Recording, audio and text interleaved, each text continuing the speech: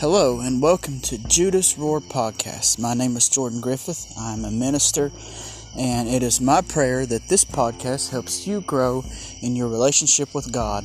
Walk with me through the garden of relationship as I share with you the words that the Lord has put on my heart, and I pray that the messages are a blessing to you.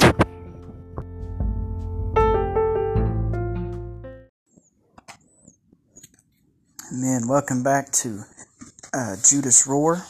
This is Jordan Griffith. It's my podcast. And over the past little bit, we've been covering chapters and different topics of a book that I published in 2020 called The Footsteps of Discipleship. Footsteps of Discipleship covers the basic discipleship, and it's made for, written for converts and also for like elders, mentors, and teachers of churches to have a basic running list of what to talk about in order to strengthen converts. The church has had a pretty bad history of going out and evangelizing and getting the new converts and then running off and leaving them. There's been no follow-up. No, hey, can I get your number? Can I call you? Invite them to a church or offer to find them a good home church, help them figure out where to go, where they can be under the care of a pastor. There's not really been a lot of follow-up. And the Great Commission, part of our Great Commission is to make disciples. Not necessarily converts, but disciples. Yeah, they will be converted to Jesus, and that's great, and that's the first step, and we got to get to that point first. But then after that, there should be follow-up. You grow in the grace and the knowledge of the Lord Jesus. So, and you do that through under teaching and understanding, by learning the truth and being established in the truth.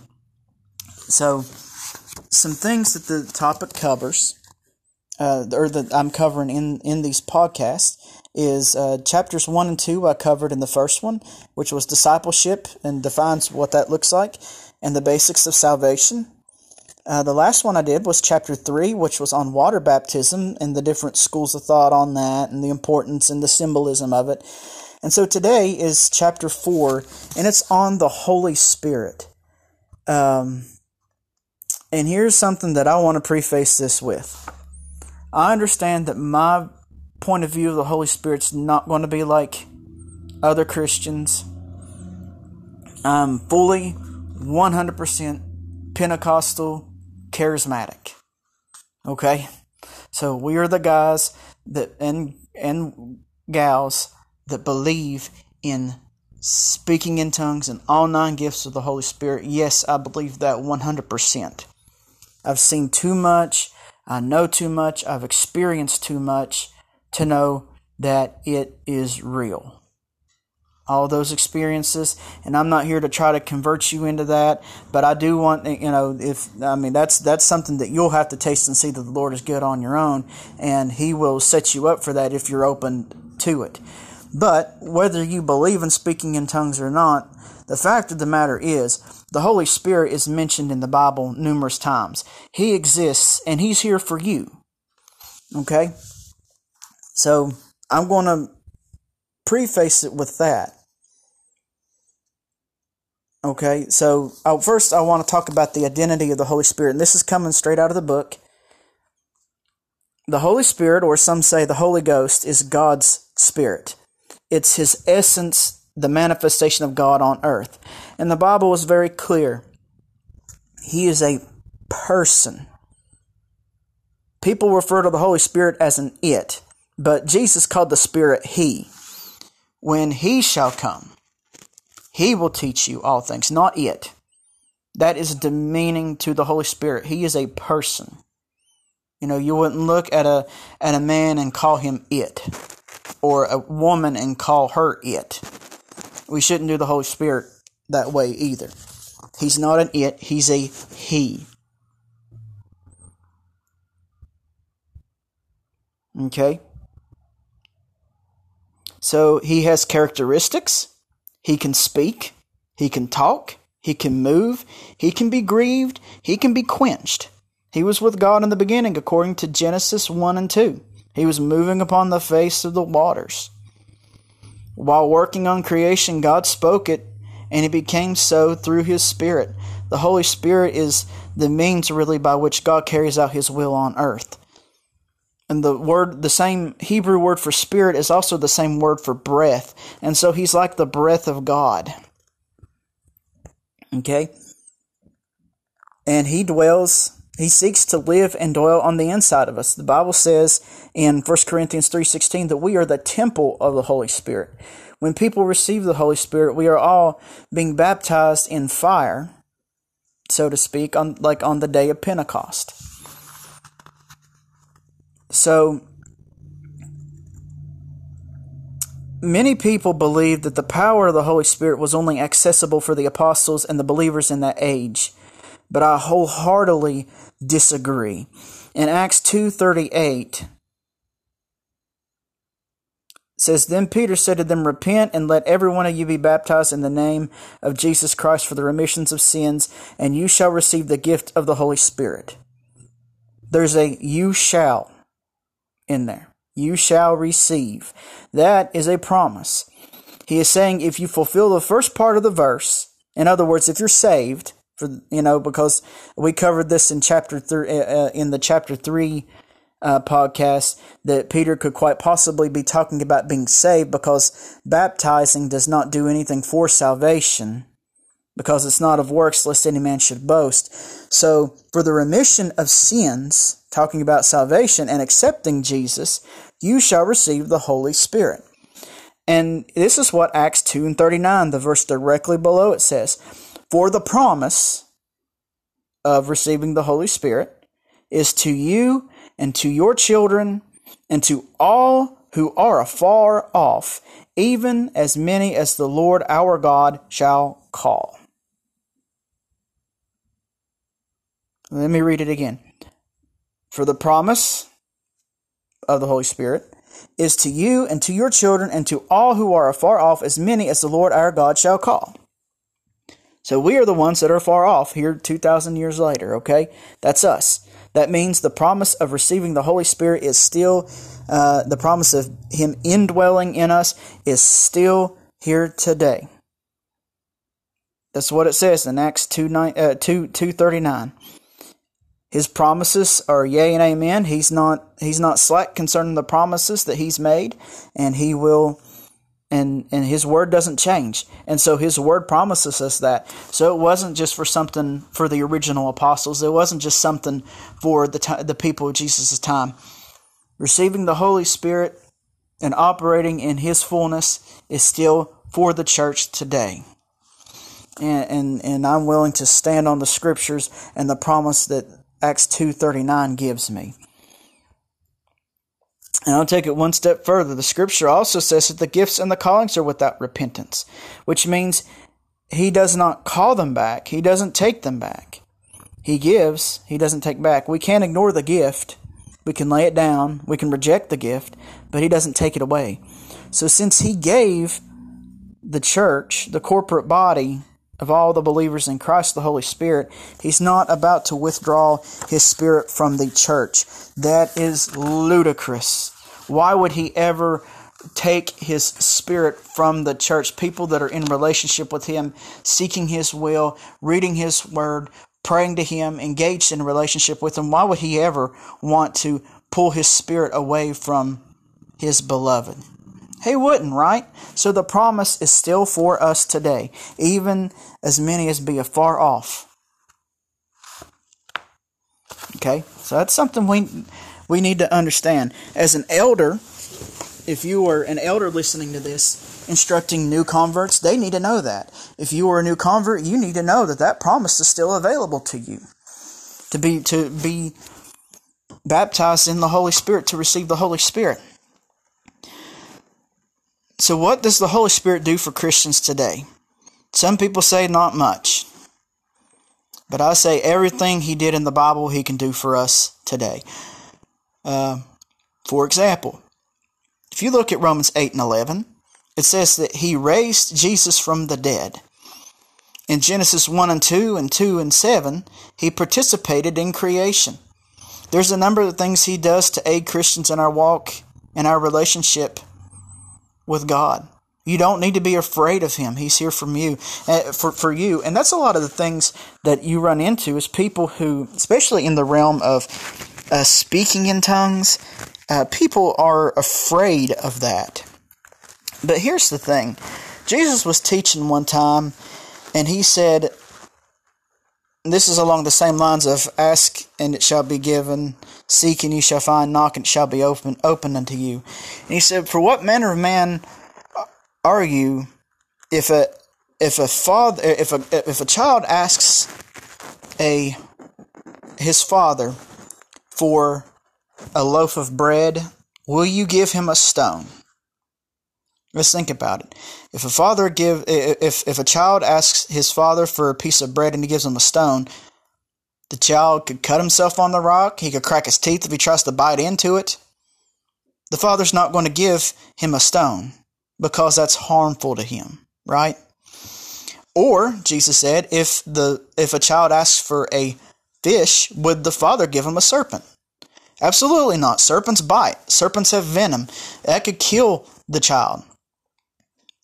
Why would the father give something that would hurt the child? One more. If the child asks for an egg, would the father give him a scorpion? No. It stings. There's venom in that. There's harm in that. And He said, if you being evil know how to give good gifts, how much more will your Father in heaven give of His Spirit to those who ask Him? These are the words of Jesus in the New Testament, okay? And so look at that. He's not going to give the child a stone because it's hurtful to him.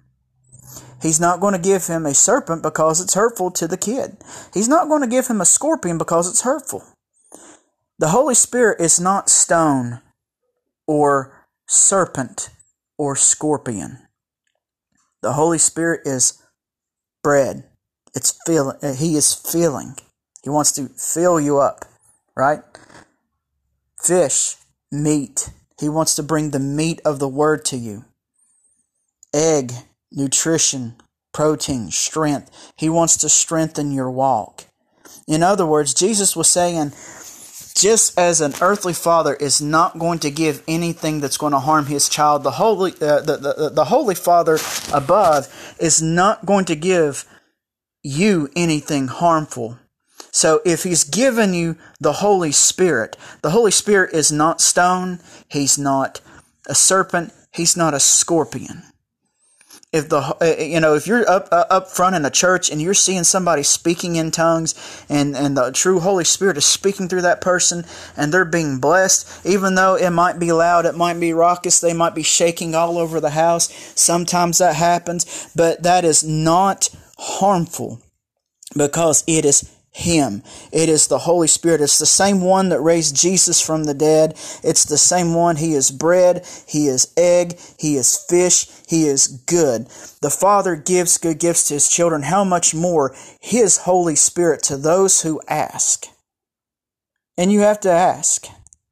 Ask Him for the Holy Spirit. The Holy Spirit's not harmful. He's not stone. He's not a serpent. He's not a scorpion. Okay? You need to understand that. That is preaching to you. That's not even in the that's not even in the book. That's coming straight out of the Bible. How much more will your Father give of His Holy Spirit to those who ask?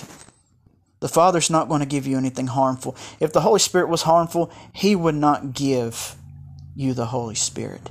But the Holy Spirit's not harmful. He does so many things, so many good things in your life. Don't be afraid of the Holy Spirit. So the Holy Spirit lives inside of you. Again, we are the temple. The Holy Spirit is the temple.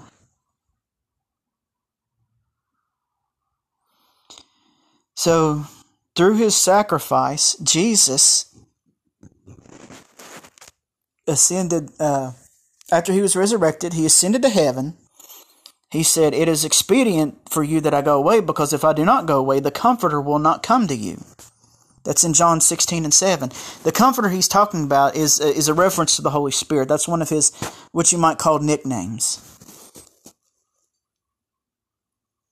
And so what Jesus was conveying was, I'm here on the outside. If I go away, I will send God's Spirit to you who will dwell on the inside of you, and He will always be present. Think about this. If when Jesus was dwelling in the flesh here on earth, you had to go where Jesus was, for the most part. There was a couple exceptions of where other people went on someone else's behalf and said, hey, they're sick, and Jesus sent the word and healed them.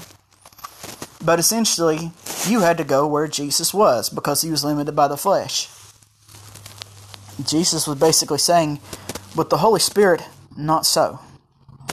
He is going to be on the inside of you. He goes with you wherever you go. And the Holy Spirit is omnipresent. He's everywhere. Everywhere, all the time. So you don't have to worry about if Jesus was in Jerusalem, you had to go to Jerusalem. If He was in Bethlehem, you had to go to Bethlehem. If He was in Capernaum, you had to go to Capernaum. If He was in Nazareth, then you had to go to Nazareth. But now, the Holy Spirit, God, is accessible to you through His Spirit, all because Jesus took the cross and He made the way for the Holy Spirit to come. Because He ascended back up to heaven and sent the Holy Spirit to us. So, when did that happen? Acts chapter 2 is the most quoted, I would say, scripture about the Holy Spirit. This was after Jesus had ascended to heaven. He told the disciples to tarry or wait in Jerusalem until they received the promise of the Father, which is the Holy Spirit. And so, what happened was there was about 120 people in a place in Jerusalem which is called the Upper Room. And as they were praying, it said that place was filled with a mighty rushing wind. The sound of. And there appeared above the disciples' heads cloven tongues of fire, and it rested on them. As the tongues of fire rested on them, they began to speak in other tongues as the Spirit gave them utterance. This is all recorded in chapter 2. And so if you look, there was a Jewish holy day where all manner of people, all Jewish males, were coming up to the temple to worship and to offer their sacrifices and things. And there was all sorts of nations and people from different nations that were Jews that heard them speaking in tongues, and they said, all these people were unlearned. They don't know my language, but they're declaring to me the wonderful works of God. This is all in Acts chapter 2. And so God enabled them to speak in other tongues, other languages that people recognized, and so the language barrier was broke down. Now the Holy Spirit is enabling the spread of the gospel. Because that's one thing that Jesus said. He breathed on the disciples and He said, receive ye the Holy Spirit and you shall be my witnesses. The Holy Spirit enables us to evangelize and to share the gospel with others. He enables the spread of the truth of God's Word and the good news of Jesus. You need the Holy Spirit. If you're going to be an evangelist, you need the Holy Spirit. Every believer needs the Holy Spirit. But this was all happening on what we call the day of Pentecost, and the Holy Spirit came in and filled the believers. And let's think about this. Let's look at Peter. So after this, Peter stood up and said, these men aren't drunk. These people aren't drunk like you think they are, because there were some people that mocked him and said, they're and you have to look at that too. If you believe in speaking in tongues, more often than not, you're going to get mocked. They did the same thing in the Bible. That's nothing new. But Peter, who was timid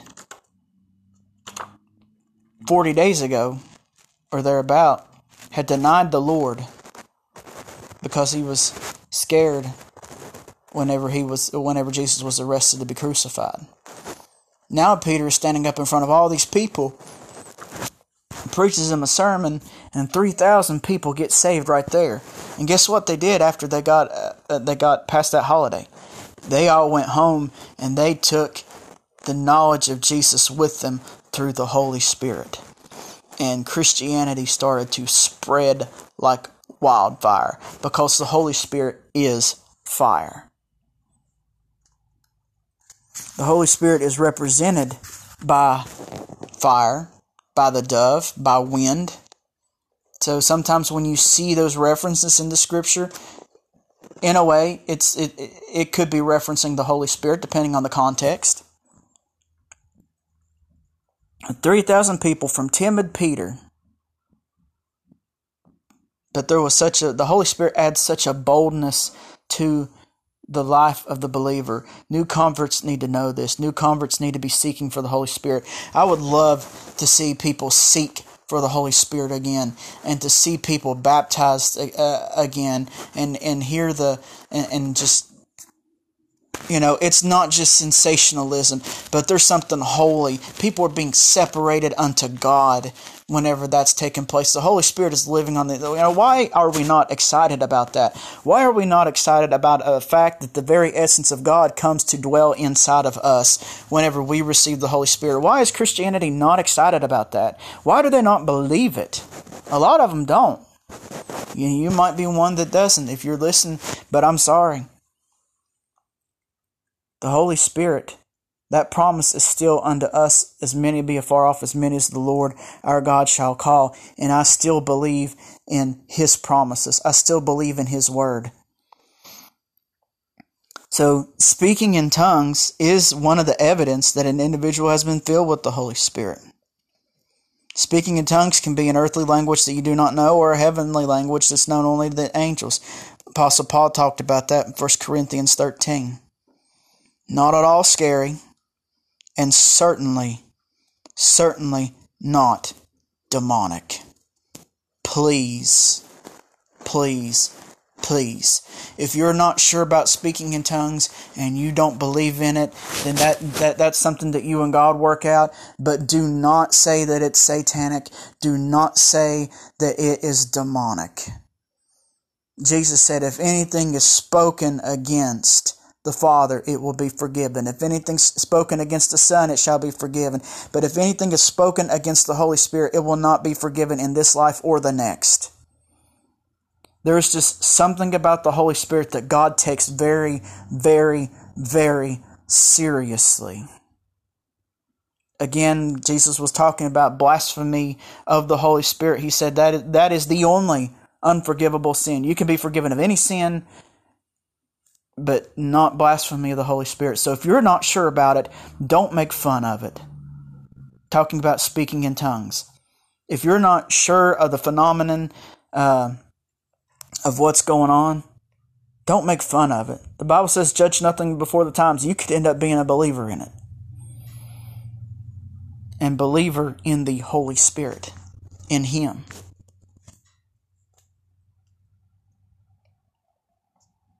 So again, speaking in tongues. So what is speaking in tongues? It could be a message to someone, and then sometimes it's a prayer language. The book of Jude talks about building yourself up in the most holy faith, praying in the Spirit, right? And so when tongues, and Apostle Paul talks a lot about this in 1 Corinthians 14, when speaking in other tongues, really it involves your spirit man. One place calls it your inner man, praying to God directly. Because the veil was torn, so we have access, right? When Jesus was crucified on the cross, we now have access to the presence of God.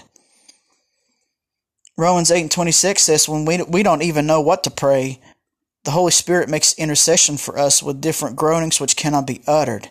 In other words, the prayer made by the Spirit cannot be put into words. Sometimes that happens. Speaking in tongues is not something, again, too, that you don't learn on your own. As weird as it sounds, when the Holy Spirit fills you, it's just an ability that you have. You might start speaking like a syllable or two, or it may be a longer string of words, dialects, or syllables, and that's okay. Your lips may stammer. You may have an overwhelming feeling of peace. You might cry, you might shake, you might feel like shouting for joy, you might run, you might worship, you might dance. But it's His presence. When you don't know what to say or how to pray or even what to pray for, the Holy Spirit will know what to say and pray on your behalf. Okay? The fruits of the Holy Spirit, there's also other fruits, 9 different listed in the book of Galatians. And here's what they say. The fruit of the Spirit is love, joy, peace, long-suffering, kindness, goodness, faithfulness, gentleness, and self-control. So the Holy Spirit doesn't just give you boldness to minister the gospel of Jesus. He doesn't just make you shout. He doesn't just make you speak in tongues or feel goosebumps or run or jump or sing or swing from the chandeliers. But there's also fruit that are associated. And these fruits are the characteristics of God and His Spirit. God is love, for example. In His presence there is fullness of joy. He is the Prince of Peace. He is patient and merciful. He is a kind God. He is faithful. These are characteristics that get deposited in us when we receive the Holy Spirit. Does that mean that we are perfect and that we're always going to operate in love? More than likely not. Because we're still in the flesh and subject to make mistakes. But there should be a little bit of each of these in our lives when we get saved. And Jesus said in John 15 that He's the vine, we're the branches, and the Father is the husbandman. In other words, the branches get pruned so that it produces more fruit. Pruning hurts. So what does that mean? The Holy Spirit helps us live a holy life. Holy means sanctified, set apart. The Holy Spirit helps us do this. And whenever He's pruning us, He wants to see more fruit. If we've got pride, He's going to prune it off of us and bring us more humbleness. If we're hateful, then He's going to prune us and we're going to have the fruit of gentleness come up. If we're not operating in love, then He's going to prune us and we're going to operate in a little bit of love. Or He's going to correct us. Okay? A lot of people don't like that, but because chastising is not exactly a pleasant experience. But He wants to bring us into that, okay? He wants, that's a good thing. He values character and integrity over talent and gifting. I want my character to be better. I want to please God. I want to please God better than I have in the past. The Holy Spirit will help me do this. The Holy Spirit will help you do this too. So He's a comforter. The Holy Spirit is. And that means summoned and called to one side to give aid, to plead one's cause with another, an intercessor, a helper. He helps, He is our helper, and He can do what we cannot. So whenever you think of helper, if I'm a plumber and I have a helper, I'm doing most of the work and my helper's just running to fetch things. But that's not what that means. The Holy Spirit does things that we cannot. In other words, let's say that I am working on my house and I'm not a plumber, and I call a plumber and say, hey, I need help. And the plumber comes up and the plumber does things in my house that I can't. That is what the Scripture's talking about. It's not like the Holy Spirit's our assistant following us around and handing us a tape measure or handing us whatever we need. The Holy Spirit shows up to do what we cannot. We call on Him, hey, this pipe's busted and I don't know what to do. And He comes up and He helps us. That's part of His ministry.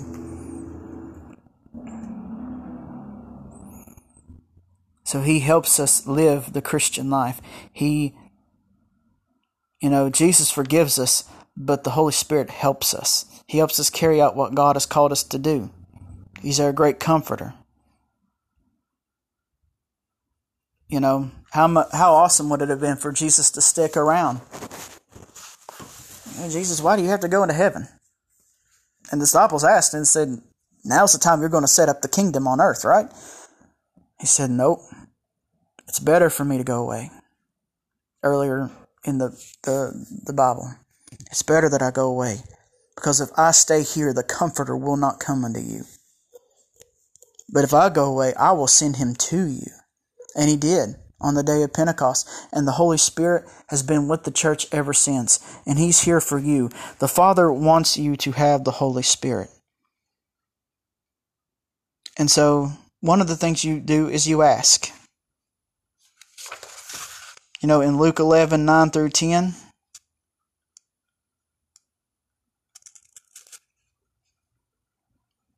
it talks about, actually it wasn't here in the book. It talks about if an evil father knows what constitutes a good gift for his children, how much more will God, the eternal heavenly Father, give the Holy Spirit to those who ask. What did Jesus say? Ask and you shall receive. Seek and you will find. Knock.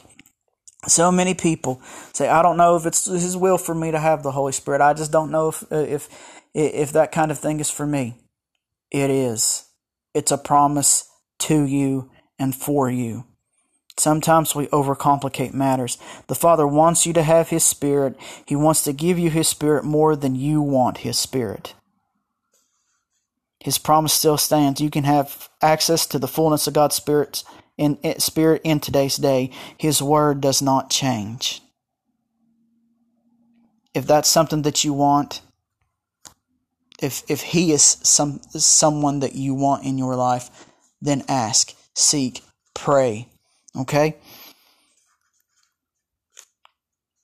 So along with the 9 fruits, there's also the 9 gifts. And I don't want to throw too much information out here, and I don't in the book. But I talk about how the Holy Spirit helps us discern the difference between godly spirits, demonic spirits, the human's heart, words of knowledge and prophecy, words of wisdom, gifts of healing, gift of faith, gift of the working of miracles, and things like that. I go into a little bit of detail about that. And that the gifts are not for us to show off or let people see how spiritual we are, but they are for healing, revealing God's heart and thoughts towards someone, instruction, rebuke, reproof, correction, encouragement, edification, for the profit of all. All are supposed to profit from the gift, and that doesn't mean financially. That means profiting, growing, building, maturing from the gifts of the Holy Spirit. He helps us do that. So then, that brings us to the end of chapter 4. I'm going to call time right there. I pray that this is a blessing to you. If you believe that this book will be beneficial for you as a mentor, for you as a new convert, or for the discipleship team at your church, then please consider purchasing it. It's available on Amazon. I will include a link in the bio. But that's all that I have for you all today. God bless you, and may you all have a Merry Christmas.